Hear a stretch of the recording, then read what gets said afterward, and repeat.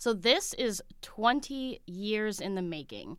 Different storylines, these hidden supernatural powers, all of this come together to form a brand new tale. And who knows how long M. Night Shyamalan has been forming these hidden connections in these movies. Today, we'll be dissecting not one, but a trilogy in this episode of Whiskey and Popcorn.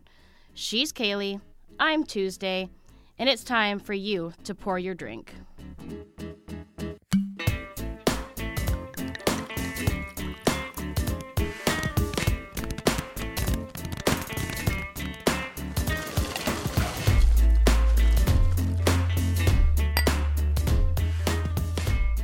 So before we can even talk about the new movie Glass, we have to really first look at the movies that came before it. Glass connects the worlds of Unbreakable and Split, which were also both created by Shyamalan.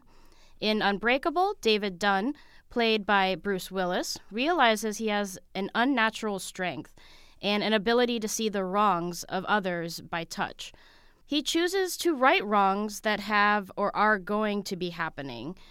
Elijah Price, played by Samuel L. Jackson, actually suffers this rare birth defect that makes his bones incredibly weak. So he seeks out David Dunn to see if extremes such as the two of them can actually truly exist.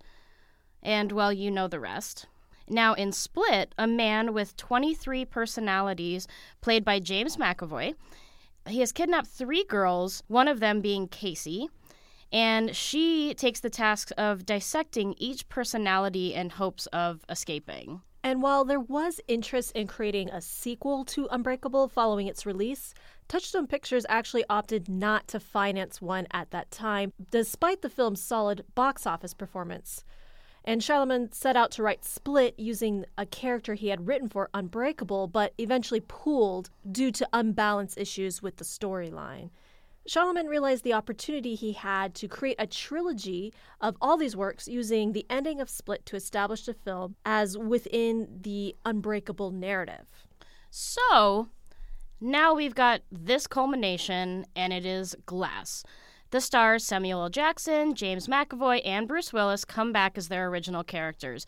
David Dunn, Kevin Wendell Crumb, and Elijah Price, a.k.a. Mr. Glass. And even Casey and Dunn's son, now older, also makes an appearance, now in more of his late teens, and is continuing to help his dad's vigilantism. Now, brand new, we have Sarah Paulson, who plays a psychologist who, I guess we could say, acquires the 3 of them to study. We won't give away anything, but things get a little crazy from there. Now, Kaylee, you actually walked into this movie a bit blind, I guess we could say. That is the best way of putting it, yeah. I am not a big Shyamalan fan, and those who are, it's interesting. They seem to hate a lot of his stuff, but for like a very few specific films. Like everybody seems to love The Sixth Sense, for example. I'm one, yeah.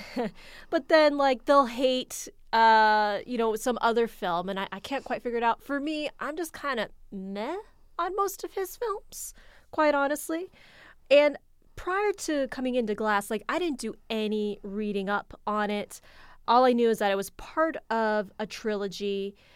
That was it. I didn't even see the first 2 movies. I had heard of them, but I never saw them. Because again, not a Shyamalan fan. So I didn't even realize that this film would fit in the category of superhero movies. That hit me totally broadside. Same for me. With Shyamalan's work, it's very hit or miss. So I absolutely loved Devil, and I loved The Sixth Sense, and Signs was pretty good. But then I didn't particularly like The Village or Lady in the Water, and so I was kind of interested to see where I would land with this. Now, I did really like the first 2 movies. Unbreakable and Split. Yeah, so I really did like the first 2 movies when they premiered. And I actually rewatched them for this movie and read online all of the hidden Easter eggs and all the theories and all that stuff. So I was super excited to go. So yes, I do like a lot of the Shyamalan movies. And I was excited to see what he decided to do with every character and how they'd kind of merged together. And I really love what we ended up with. I feel like he had this all in his head for, 20 plus years, and he finally got to get it out in a film, and it was really nice seeing that. For sure. But, interestingly, and, some of our fellow critics here locally in Phoenix, they did not like this movie, and they had so many issues with it. And I have to admit, for myself, it is not a perfect film, but it's very hard to achieve that. Even so, I was blown away by the performances more than anything else. And I almost didn't care what the story was about. I was just so fascinated by the characters in this film. And I think that's probably one of the things that Shyamalan is really strong at, is his character development. And even his acting choices. Very strong, very strong. I mean, like, all I wanted to do was just watch James McAvoy, Bruce Willis, and Samuel L. Jackson just do their thing. They could have just been painting a wall white, and I would have been on board. But let's be totally honest here. Like, I just wanted to watch James McAvoy and his 20-something characters go at it. Hey everybody, what's up? Patricia told us you were coming. My name is Luke, and I'm Team Horde all the way. Yep, I can intro you to everybody. I ain't no bad hombre to know. Everybody's gonna tell you that I got a big mouth, though. I spoiled the end of movies. Ain't true. Everybody knows the priest dies at the end of The Exorcist. The American sublime. Do you even know what that means? No. That is why this world is a lost cause. That is why the beast is the only thing that is pure and meaningful. American sublime refers to Western paintings of landscapes and seascapes depicting the immensity of nature. The use of violent storms in the distance was a common practice. Paintings of particular interest to me. Hey, Miss Patricia said that your bones can break if I, tap them. Is that true? Yes. So what's your superpower? Your mind? Of course, McAvoy was amazing. If you thought he was good in Split, oh my gosh, he is brilliant in Glass. And always, Samuel L. Jackson brings his best. And I can't agree, it wasn't perfect. Some of my colleagues had relayed to me they thought parts of it were a bit slow. And yeah, I had to agree with that. But the surprises were really nice, and the storyline was not where I expected it to go. Totally. But, what didn't work for me, and this is completely on me, coming into this movie without seeing the first two. And that really did mean that I was hit broadside with what was going on. This is not a film that you can easily dive into without knowing the prior characters. I mean, I caught up pretty fast, but for me, I was a lot more wondering what was going on, which, it can work. But like I said, it's probably better if you have seen the first two. You're going to appreciate this film and the storylines a lot more having seen Unbreakable and Split. But if our fellow critics' fist shaking is anything to go by, maybe it's good that I actually started with this one. I don't know. The acting is what really saved it. Girl, I can't even imagine trying to watch that without seeing the previous two. So you rocked it. This wasn't going to be an easy review for you at all.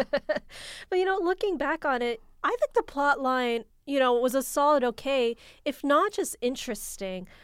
Again, what saves the film are the performances, but also I really like the psychological battle that's happening between all the characters, including the psychologist, who we haven't talked about much, but she has a very interesting character arc as well, and she's almost scarier than the supposed villain, Mr. Glass. Oh, I couldn't agree more.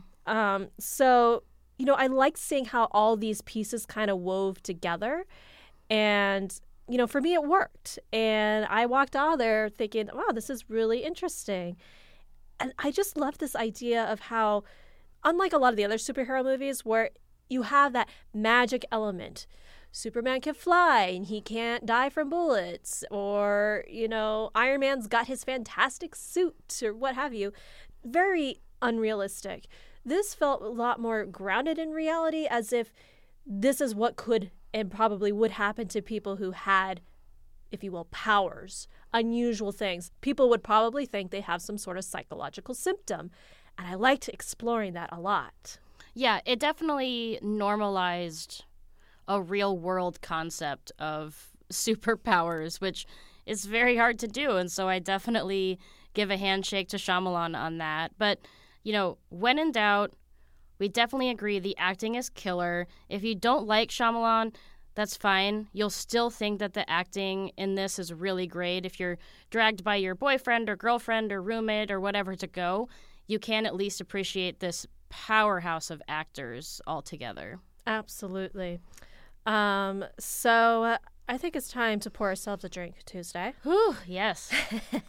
So what you drinking to this movie? For me, a gin and tonic. Oh, yeah? Tell me more. Okay, well, studies were actually released several years ago saying that if you drink gin and tonics, you might be a psychopath. Oh. So I feel like that's only appropriate to have a gin and tonic with Kevin Wendell Crumb and a little side of Mr. Glass. Maybe I won't drink those anymore. For mine, I got something that's like a little bit crazy. It's called a spicy cold. Okay, tell me. Okay, so stay with me.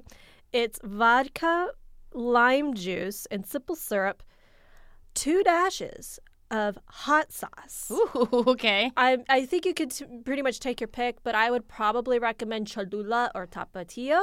Your favorites, yes. Or if you're feeling a little like you need some Asian flair, maybe some sriracha in there. Okay. Add a little bit of sweetness to it.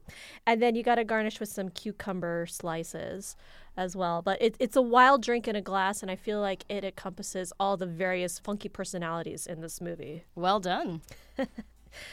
Well, I think it's time to sum up this drinking party Tuesday. Yes. You guys out there could earn a super thumbs up from us by subscribing. We're on iTunes, Stitcher, Spotify, and SoundCloud. And as always, you can find us online, whiskeyandpopcorn.org, Facebook, Instagram, and Twitter. And as always, we'll see you at the movies.